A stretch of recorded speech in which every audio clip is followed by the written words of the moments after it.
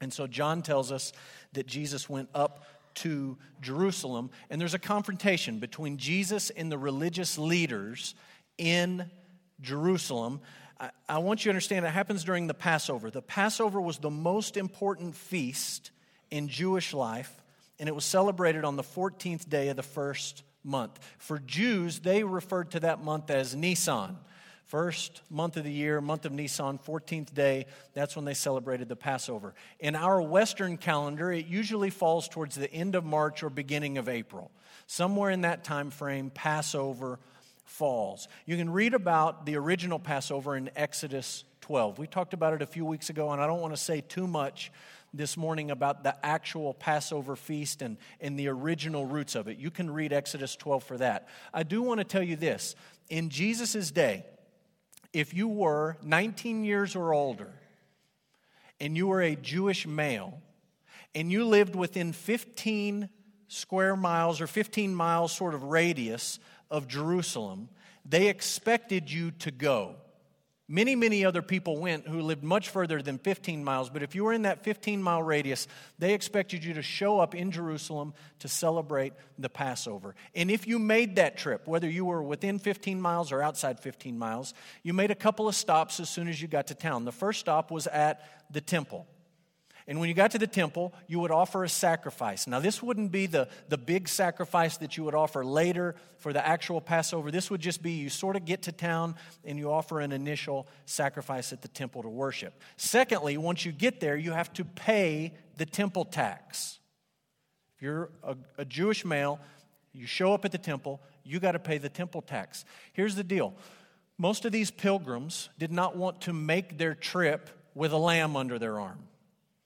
They didn't want to make the trip carrying a bird cage with pigeons in it. Most of these pilgrims got to the temple and they're ready to pay this tax. You had to pay it in exact coinage, the exact right amount. Most of them just didn't have that lying around at home. And so many of these pilgrims ended up at the temple and they needed a little bit of help. They needed a place to buy an animal to offer as the sacrifice. They didn't want to travel with it. They needed a place to exchange money. This was a legitimate, genuine need they had. They had to pay the temple tax. Somebody's got to exchange currency, or I've got to barter for the right currency. And some of that is going on in this story as we read about Jesus traveling to Jerusalem, and it's the Passover. Merchants are there selling animals. Money changers are on site exchanging money. We'll come back to that. Let's talk about the temple. It was constructed by Solomon. It was destroyed by the Babylonians. It was rebuilt, at least sort of, by Zerubbabel. They got something up. It wasn't really great. And many, many years later, Herod the Great renovated it. Really, we should say he expanded it and he beautified it. And then eventually it's destroyed by the Romans. This story takes place during this renovated by Herod the Great. And when Herod was all done with the temple complex, it looked something like this. And I know the words are small. I didn't put it up there so you could read every label. I just want you to see the basic layout. Right there in the middle, in the top right of that picture, is the actual temple itself. Right? That's where the ark was kept. That was the most holy place. That's where the high priest went in one day a year on the Day of Atonement. That was the actual temple. Everything around it sort of had other functions. And there's a big open area on the top left. It's the court of the Gentiles. And there's a smaller open area, but still big, on the bottom right. That's the court of the Gentiles. That was the big open air space where the merchants had set up and where the money changers were set up. This is the area of the temple complex where the Gentiles were allowed to come in. They couldn't go into this inner sort of middle part, but they could come to these outer courts and they could sort of at a distance be involved in worship. And it's in that spot that all the merchants and all the money changers are set up. Just keep that in your mind. We're going to come back to that here in just a minute. In this passage, Jesus clears those big open areas. And they were very large. And he drives everyone out of there. And I just want to acknowledge before we talk about this passage that there's a little bit of debate in the scholarly world about how many times Jesus did this. One group of scholars said he did it once, and another group of scholars says he did it twice. And here's the reason for the debate. When we read the Gospel of John, Jesus clears the temple, and it's very early in his ministry. He has just started calling disciples and preaching and healing, and he does this. He clears the temple right at the beginning. But when you read Matthew, Mark, and Luke, they talk about Jesus clearing the temple right before the crucifixion, at the very, very end of his life. And so scholars look at this and they say, what do we do with this? Who has it right? And there's many scholars that say, I think Jesus only did this once, and somebody, either Matthew, Mark, and Luke, or John, has rearranged the material. We do that all the time in storytelling, right? If you've been to a movie lately or you watch a TV show, we put flashbacks and flash forwards and all sorts of stuff in there. And when you watch those movies, you don't say, oh, they got the timing all wrong. What in the world? What is it? You say, oh, I understand. They're telling me something up front, or they're coming back and giving me something later. You understand the point in the narrative storytelling. Look, ancient peoples were not foolish. They weren't unsophisticated. They knew how to tell good stories. And they did things like this. So it's possible that somebody has sort of rearranged the material. And maybe John is giving you a flash forward, or maybe Matthew, Mark, and Luke are giving you a flashback. That's possible. What I think is that it happened twice. I just think it makes more sense to say it happened 2 times. It happened here. John talks about it at the outset of Jesus' ministry. He's relatively unknown. Not a lot of people know about him. He's been preaching a little bit, but he's been up in the north in Galilee. Nobody paid any attention to Galilee, especially in Jerusalem.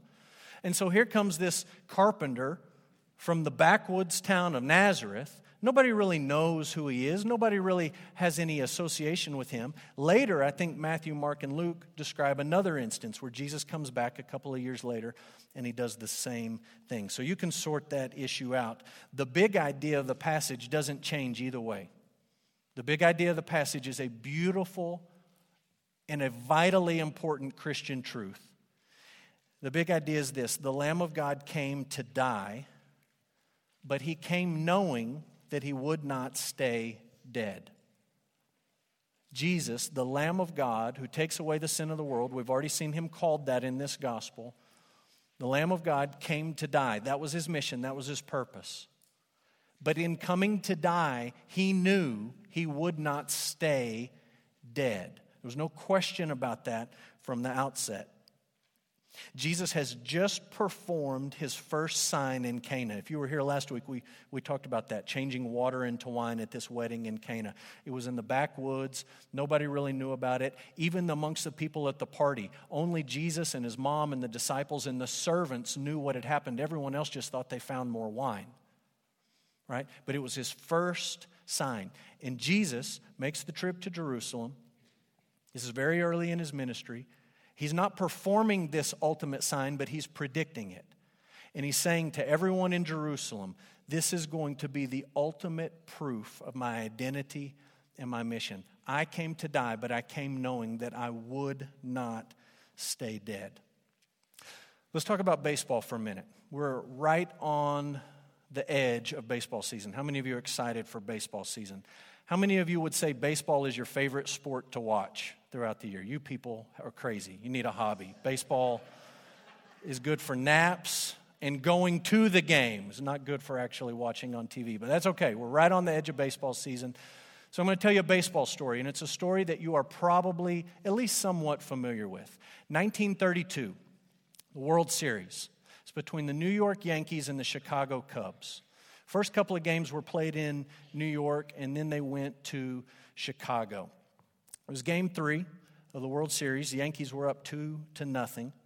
And there had been a lot of tension between the Cubs bench and Babe Ruth. And so we sometimes think about, all the trash talk people do on social media and all that stuff. You understand there's nothing new under the sun. That has always happened, and it may sound different back then than it does today. But by all accounts, the Cubs, every time Ruth is up, every time the ball's hit to him, every time he does anything, they're jeering him, they're teasing him, they're calling him names. They're really, really riding him. So it's Game 3, it's the top of the 5th, and Babe Ruth comes up to the plate. And by all accounts, the Cubs bench is just giving him the business. I mean, they're just all over him. And in the middle of his at-bat, he sort of steps back a little bit and he points, and the big debate is, what did he point at?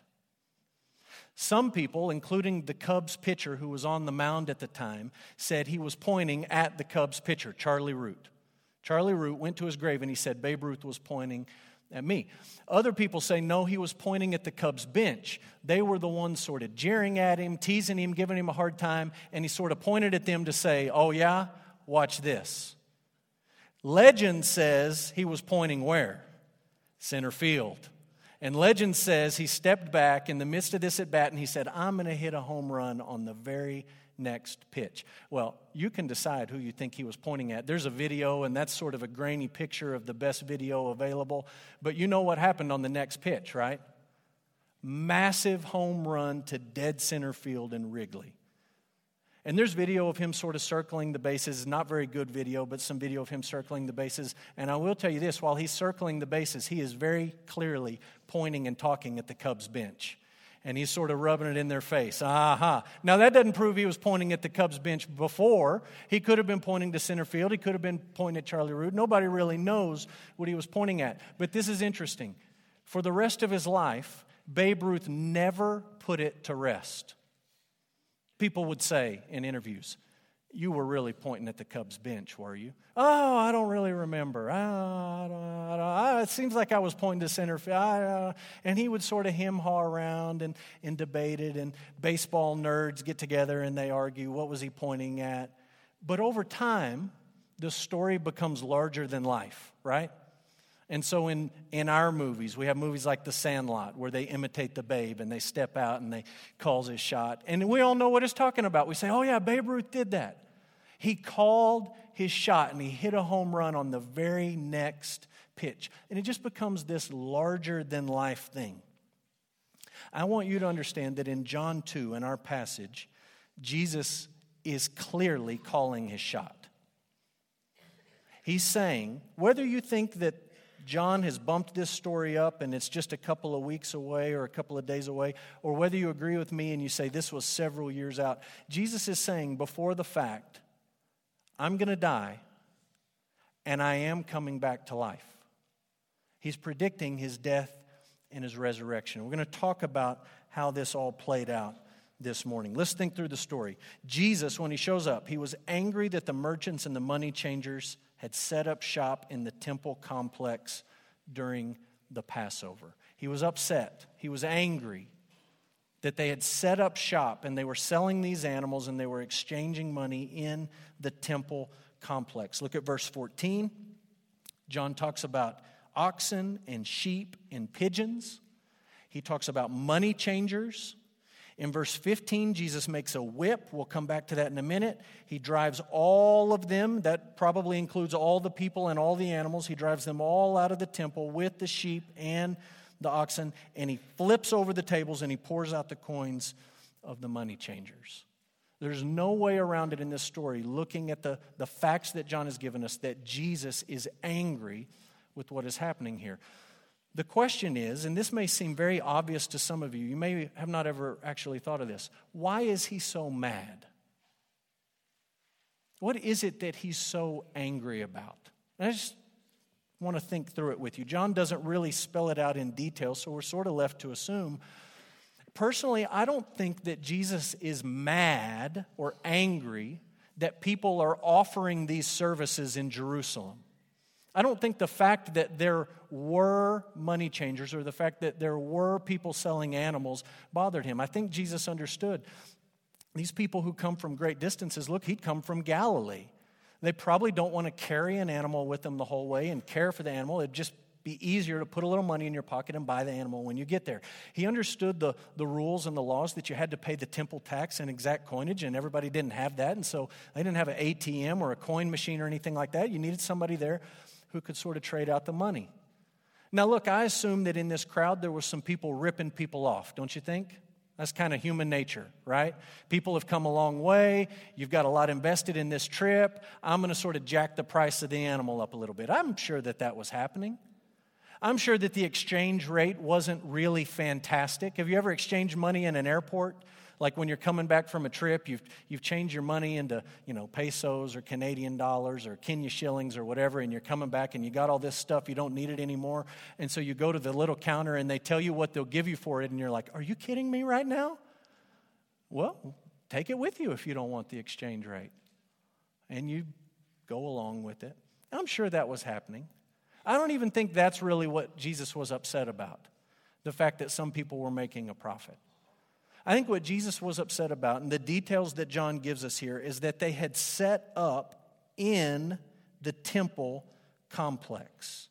The Passover of the Jews was at hand. He went up to Jerusalem. In the temple. That doesn't mean in the inside Holy of Holies. That just means in the area designated for worship, these people had set up shop. They were selling and they were exchanging coins back and forth. I think what Jesus is upset about is that these people, these men and women, have taken the one place the Gentiles could come and be a part, and they've essentially turned it into the Odessa Mall. When's the last time you went to the Odessa Mall? Did any of you go over Christmas? Right? There are an incredible number of people at the Odessa Mall from November to December. I mean, it is mind-boggling. The cars, and it's shoulder-to-shoulder people. The last time we went to the Odessa Mall, I don't even remember why we went, but we went in through Dillard's, and there was a shoe sale that day. And we went in the door right by the women's shoes. I don't have any words to describe to you what I saw when I walked in that room. There are no words for the people and the boxes and the chaos and the noise and the movement. It was just completely overwhelming.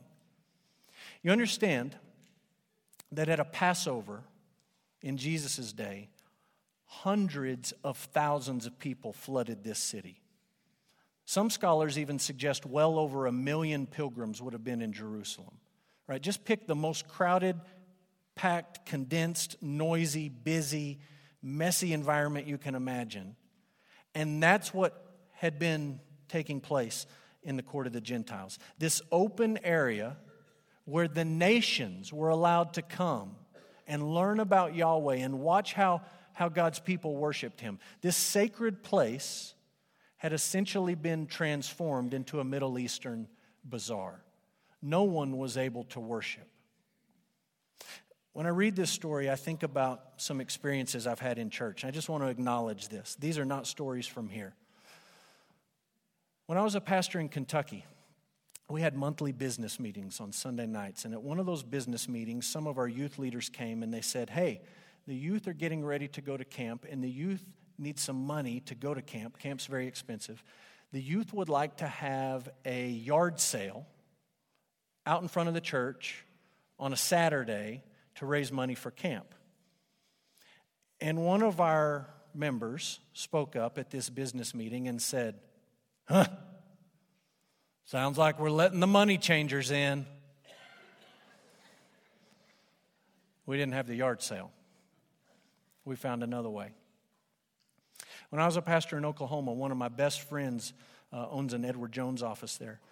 And every year he used to invite all of his clients for a free lunch. Use a local business, cater the lunch. We had a really big, really nice fellowship hall. And so every year he would come and say, hey, can I rent the fellowship hall out on a Tuesday at 11 o'clock? And can I invite my people here? Absolutely. We let people in the community use our building all the time. It's a little small town in rural Oklahoma. Schools were in there all the time. Community organizations in there all the time. We said, absolutely. And so he would have this sort of lunch for his clients just to say thank you, usually around Christmas time. And he'd usually make a little donation to the church to cover the cleaning and the utilities and things like that. And every year when that lunch was going on, this was really funny to me. One of his clients who went to our church, who certainly came and got her free lunch, would walk by my office after lunch and say, looks like we've let the money changers in. And I used to say, is your belly full right now? What is happening? You just ate that free lunch. Come on. So I tell you these stories because I just want to make a point. I don't think this story is telling us don't have a youth fundraiser on this property. We're going to have a youth fundraiser in a couple weeks. It's going to be a lot of fun. You should come. We're going to sell cakes.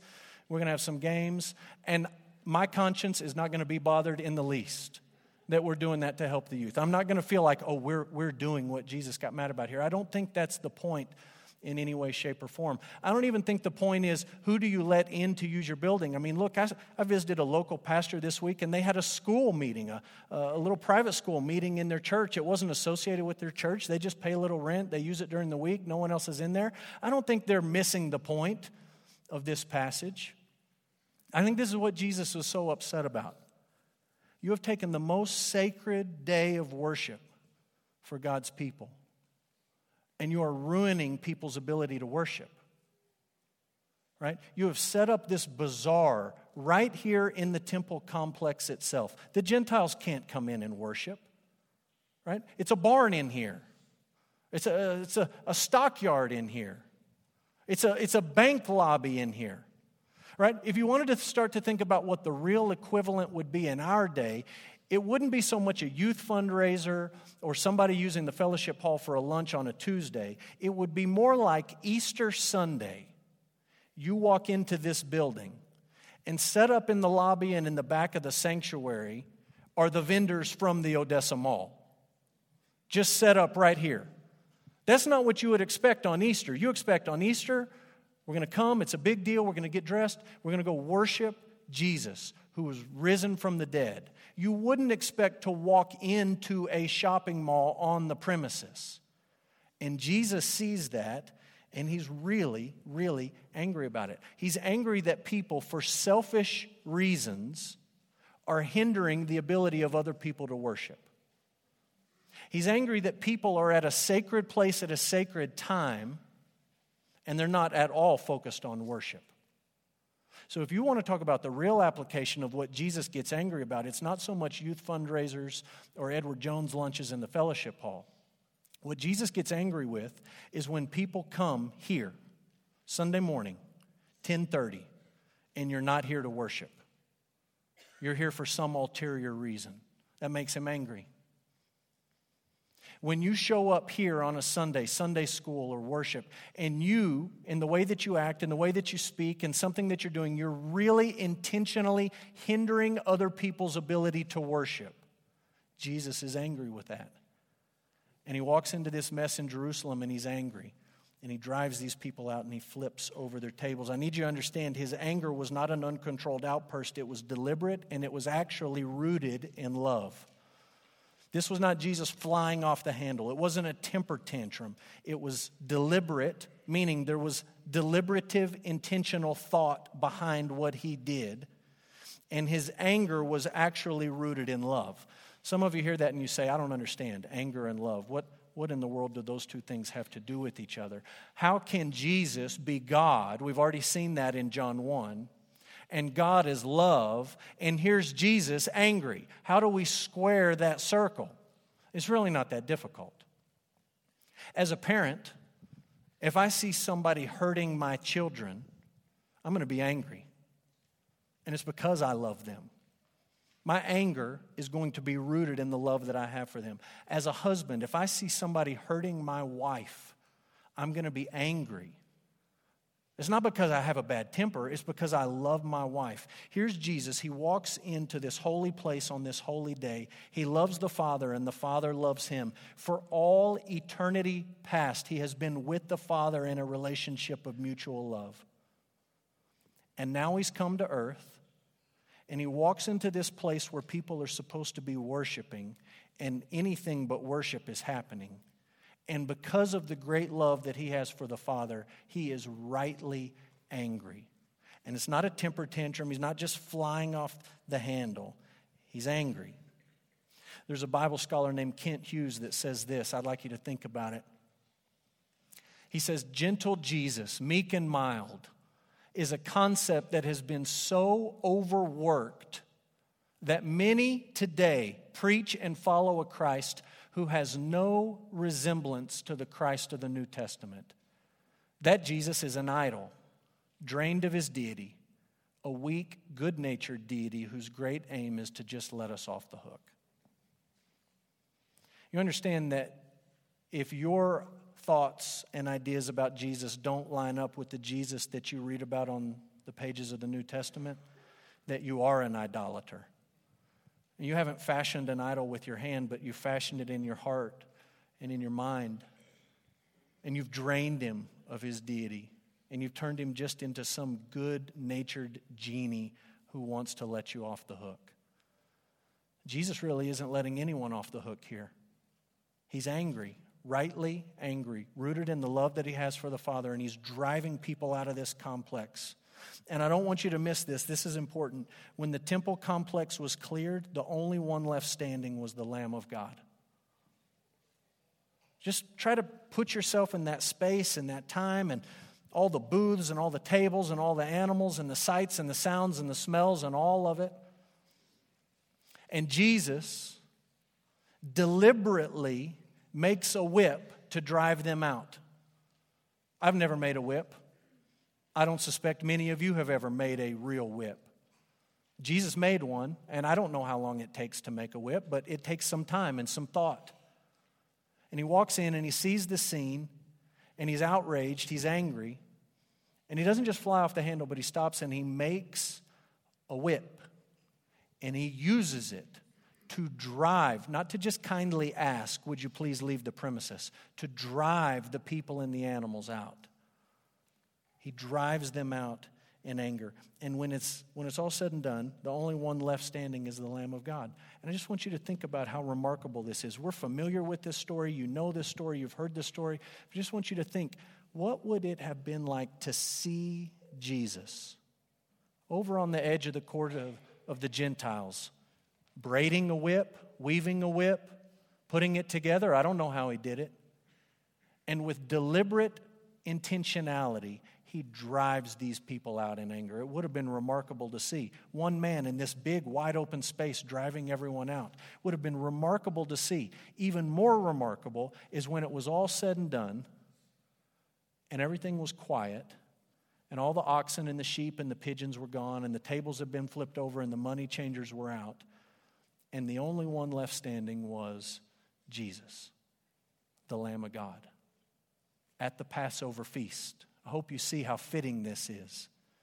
John has been telling us, John the Baptist, this is the Lamb of God who takes away the sin of the world. It's not going to be taken away by a pigeon. It's not going to be taken away by a sheep. It's not going to be taken away by an oxen. It is going to be taken away by Jesus. And he's left alone, standing in this temple complex. He's not alone for long. The authorities show up. They're the ones who had probably rented the whole thing out. They had control over this area. They probably made a buck on renting to the highest bidder for who had a booth where, right? Placement is everything. Location is everything. So they had their scheme going. Jesus had just disrupted all of it, including the Passover celebration. It was all just in chaos. And they come and they want answers. Verse 18, what sign do you show us for doing these things? Who are you? Who do you think you are? Who gave you the authority? This is our domain. You're some carpenter from Nazareth, some hillbilly. If you're going to do this, you need to show us a sign to prove that you have this authority. And when the authorities demand a sign, Jesus offers a sign that was outrageous on two levels.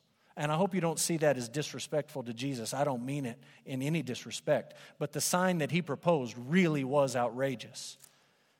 Jesus says this, verse 19, destroy the temple, in 3 days I'll raise it up.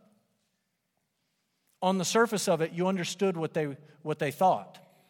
They looked around at this complex. Maybe we could put the picture back up again. They're somewhere in the court of the Gentiles, and they look around at this huge complex. Right? Zerubbabel had put it back together. Herod the Great, this great builder, had been renovating this complex, this compound, for 46 years.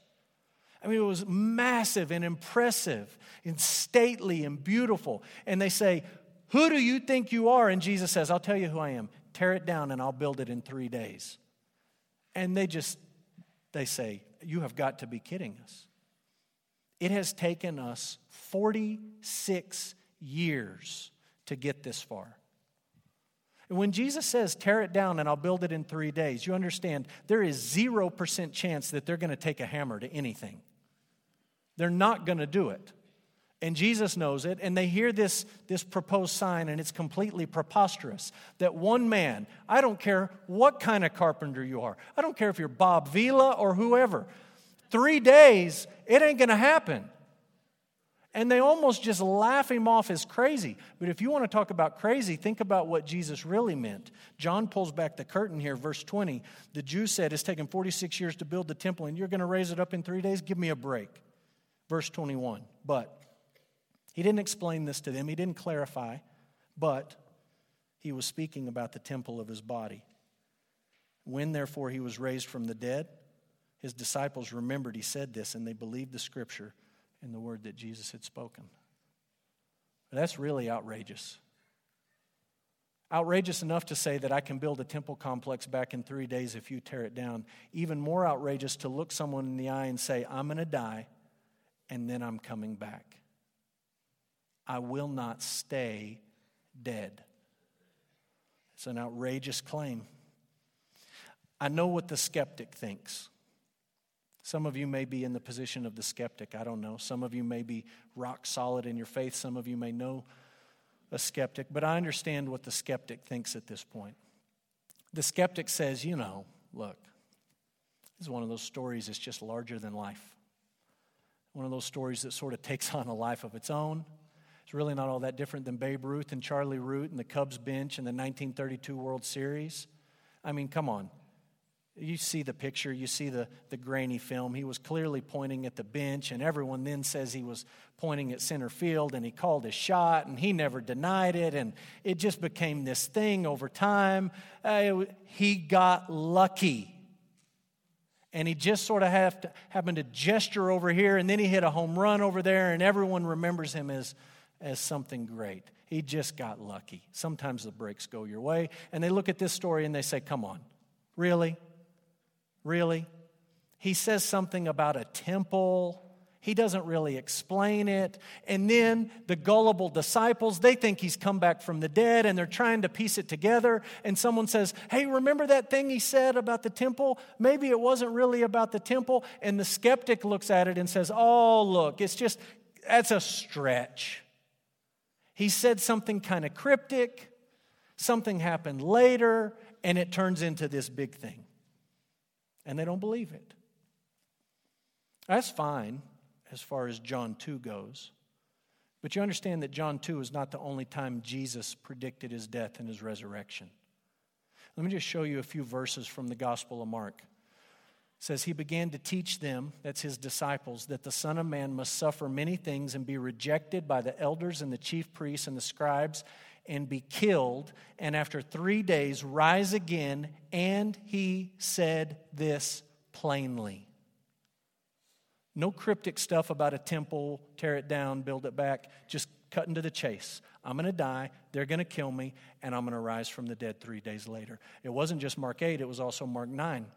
He was teaching the disciples, and he was saying to them, the Son of Man is going to be delivered into the hands of men, and they will kill him. And when he's killed, after 3 days, he will rise. And it's Mark chapter 10. See, we're going up to Jerusalem. Remember, we always go up to Jerusalem. The Son of Man will be delivered over to the chief priests and the scribes, and they will condemn him to death, and they will deliver him over to the Gentiles. They'll mock him, spit on him, flog him, and kill him. And after 3 days, he will rise over and over and over and over again. It wasn't just a cryptic statement in John 2. It was very plainly predicted. Very plainly, Jesus called his shot and he said, I am going to die, but I am not going to stay dead. This is the big idea of this passage. And it's so simple and it's so important. The Lamb of God came to die, but he came knowing that he would not stay dead. In a very real sense, you could take a line from John 2 and you could just draw it an arrow all the way to John 20 when Jesus dies. Because from the beginning to the end, that's what this book is about. Jesus came to die. You and I have to make a decision about what we're going to do with somebody like that. Somebody who did not have to come and most certainly did not have to die. But out of the great love that he loved us with. He came knowing that he would come to die. There is compassion there that you need to find a response to. What are you going to do with the one who did not have to die your death, but came and subjected himself to humiliation and mistreatment, knowing from the beginning he would die? How will you respond to that man? And on the flip side, how will you respond to the one who has such great power and authority that even though he was coming to die, he knew from the get-go that he would not stay dead? And he called his shot so plainly and so clearly, it was unmistakable, undeniable, undebatable. I'm going to die, and I am not going to stay dead. I'm going to rise from the dead 3 days later. What are you going to do with that person? How are you going to respond to that man? John wants you and me to believe. He has written these things, John chapter 20, these stories about Jesus, that we would believe. And I want to end with this. His concluding comments in this passage are intended to make us think about what it actually means to believe in Jesus. These last couple of verses might be one of my favorite little paragraphs in the entire Gospel of John. I know I've said that before. We're 2 chapters in.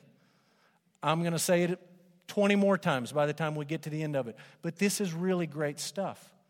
The way he wraps this story up, John is sort of poking at you. And he's saying, look, I want you to believe, but you need to think about what it means to believe in Jesus. Let me tell you what I mean. First of all, the disciples believed the Scripture and the word that Jesus had spoken. That's straight out of verse 22. True faith for them came a little bit later. When he was raised from the dead, the disciples remembered he said this, and they believed the Scripture, and they believed the word that Jesus had spoken.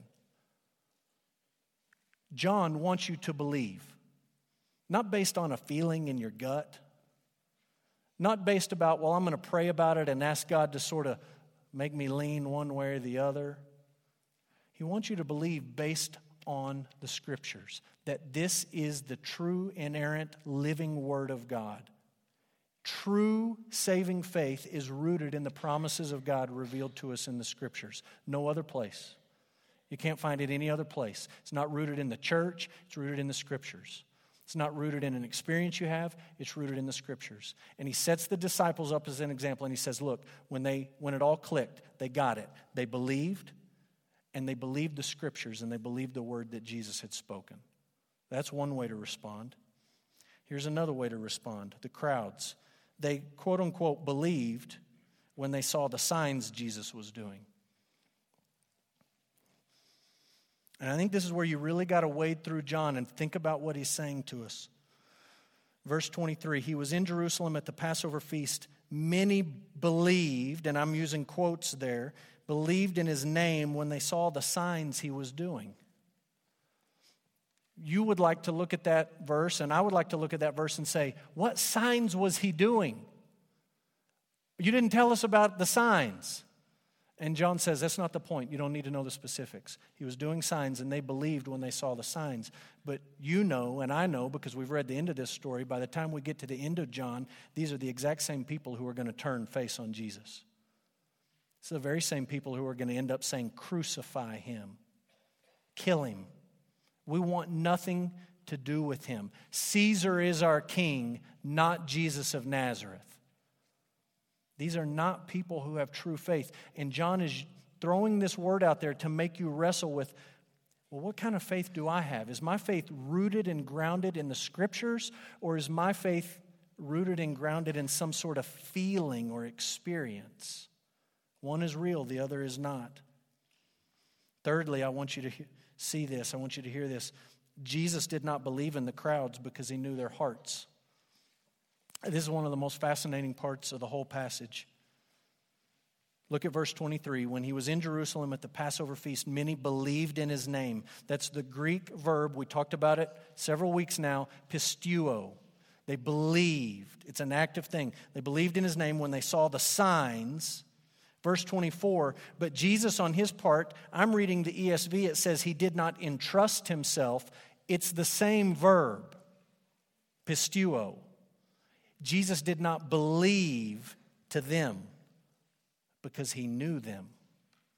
And he didn't need anyone to tell him what was in a man because he himself knew what was in a man. It's the exact same verb in verse 23 and verse 24. These people come and they quote unquote believe, and in response, Jesus looks at them and he doesn't believe them. And he doesn't trust himself to them. So you got the disciples who believe in the scriptures, you've got the crowds who believe in these signs, and you've got Jesus not believing in the crowds. This is what John is saying to us. I think it's pretty simple. There's two types of faith. Saving faith and there's unsaving faith. There's genuine faith and there's phony faith. James talks about this, right? There's faith accompanied by works, and there's faith that is like the demons have. One you want, the other you want to run away from. And John's saying, look, the disciples believed in this way. They believed and it was rooted and it was grounded in the scripture. There's all these other people, they believe and it's just sort of I saw a sign, I saw something impressive. I felt something. I experienced something. One is real, one is not. You can flip this coin and look at it from the other side, and I think John is saying to us there's two ways to reject Jesus. One way to reject Jesus is to defy him to his face, to see him standing in the temple and to look him in the eyeballs and say, who do you think you are? Who gave you the right? And people do that today. Who do you think you are to tell me how I should live my life? Who do you think you are to tell me what's right and wrong? Who do you think you are to tell me that I can love this person or not this person? Who do you think you are? You can take that route of defiance, or another way to reject Jesus is just to go along with the crowd. To sort of get swept up in the excitement, to be in the right room at the right place at the right time. And really you want nothing to do with Jesus. And when the moment comes, you'll look at him and you'll say, be done with him. Crucify him. I don't want him to rule over me. He is not my king. How do you respond to Jesus? That's the question. The one who came to die, knowing he wouldn't stay dead. How do you respond to the compassion that he showed us in coming to the cross? How will you respond? How do you respond to someone who has the power and the authority and the right to say, I am coming to die for these people, but I am not going to stay dead. I will come back to life. And you can tear this temple down in 3 days, and I will build it back. John says, believe.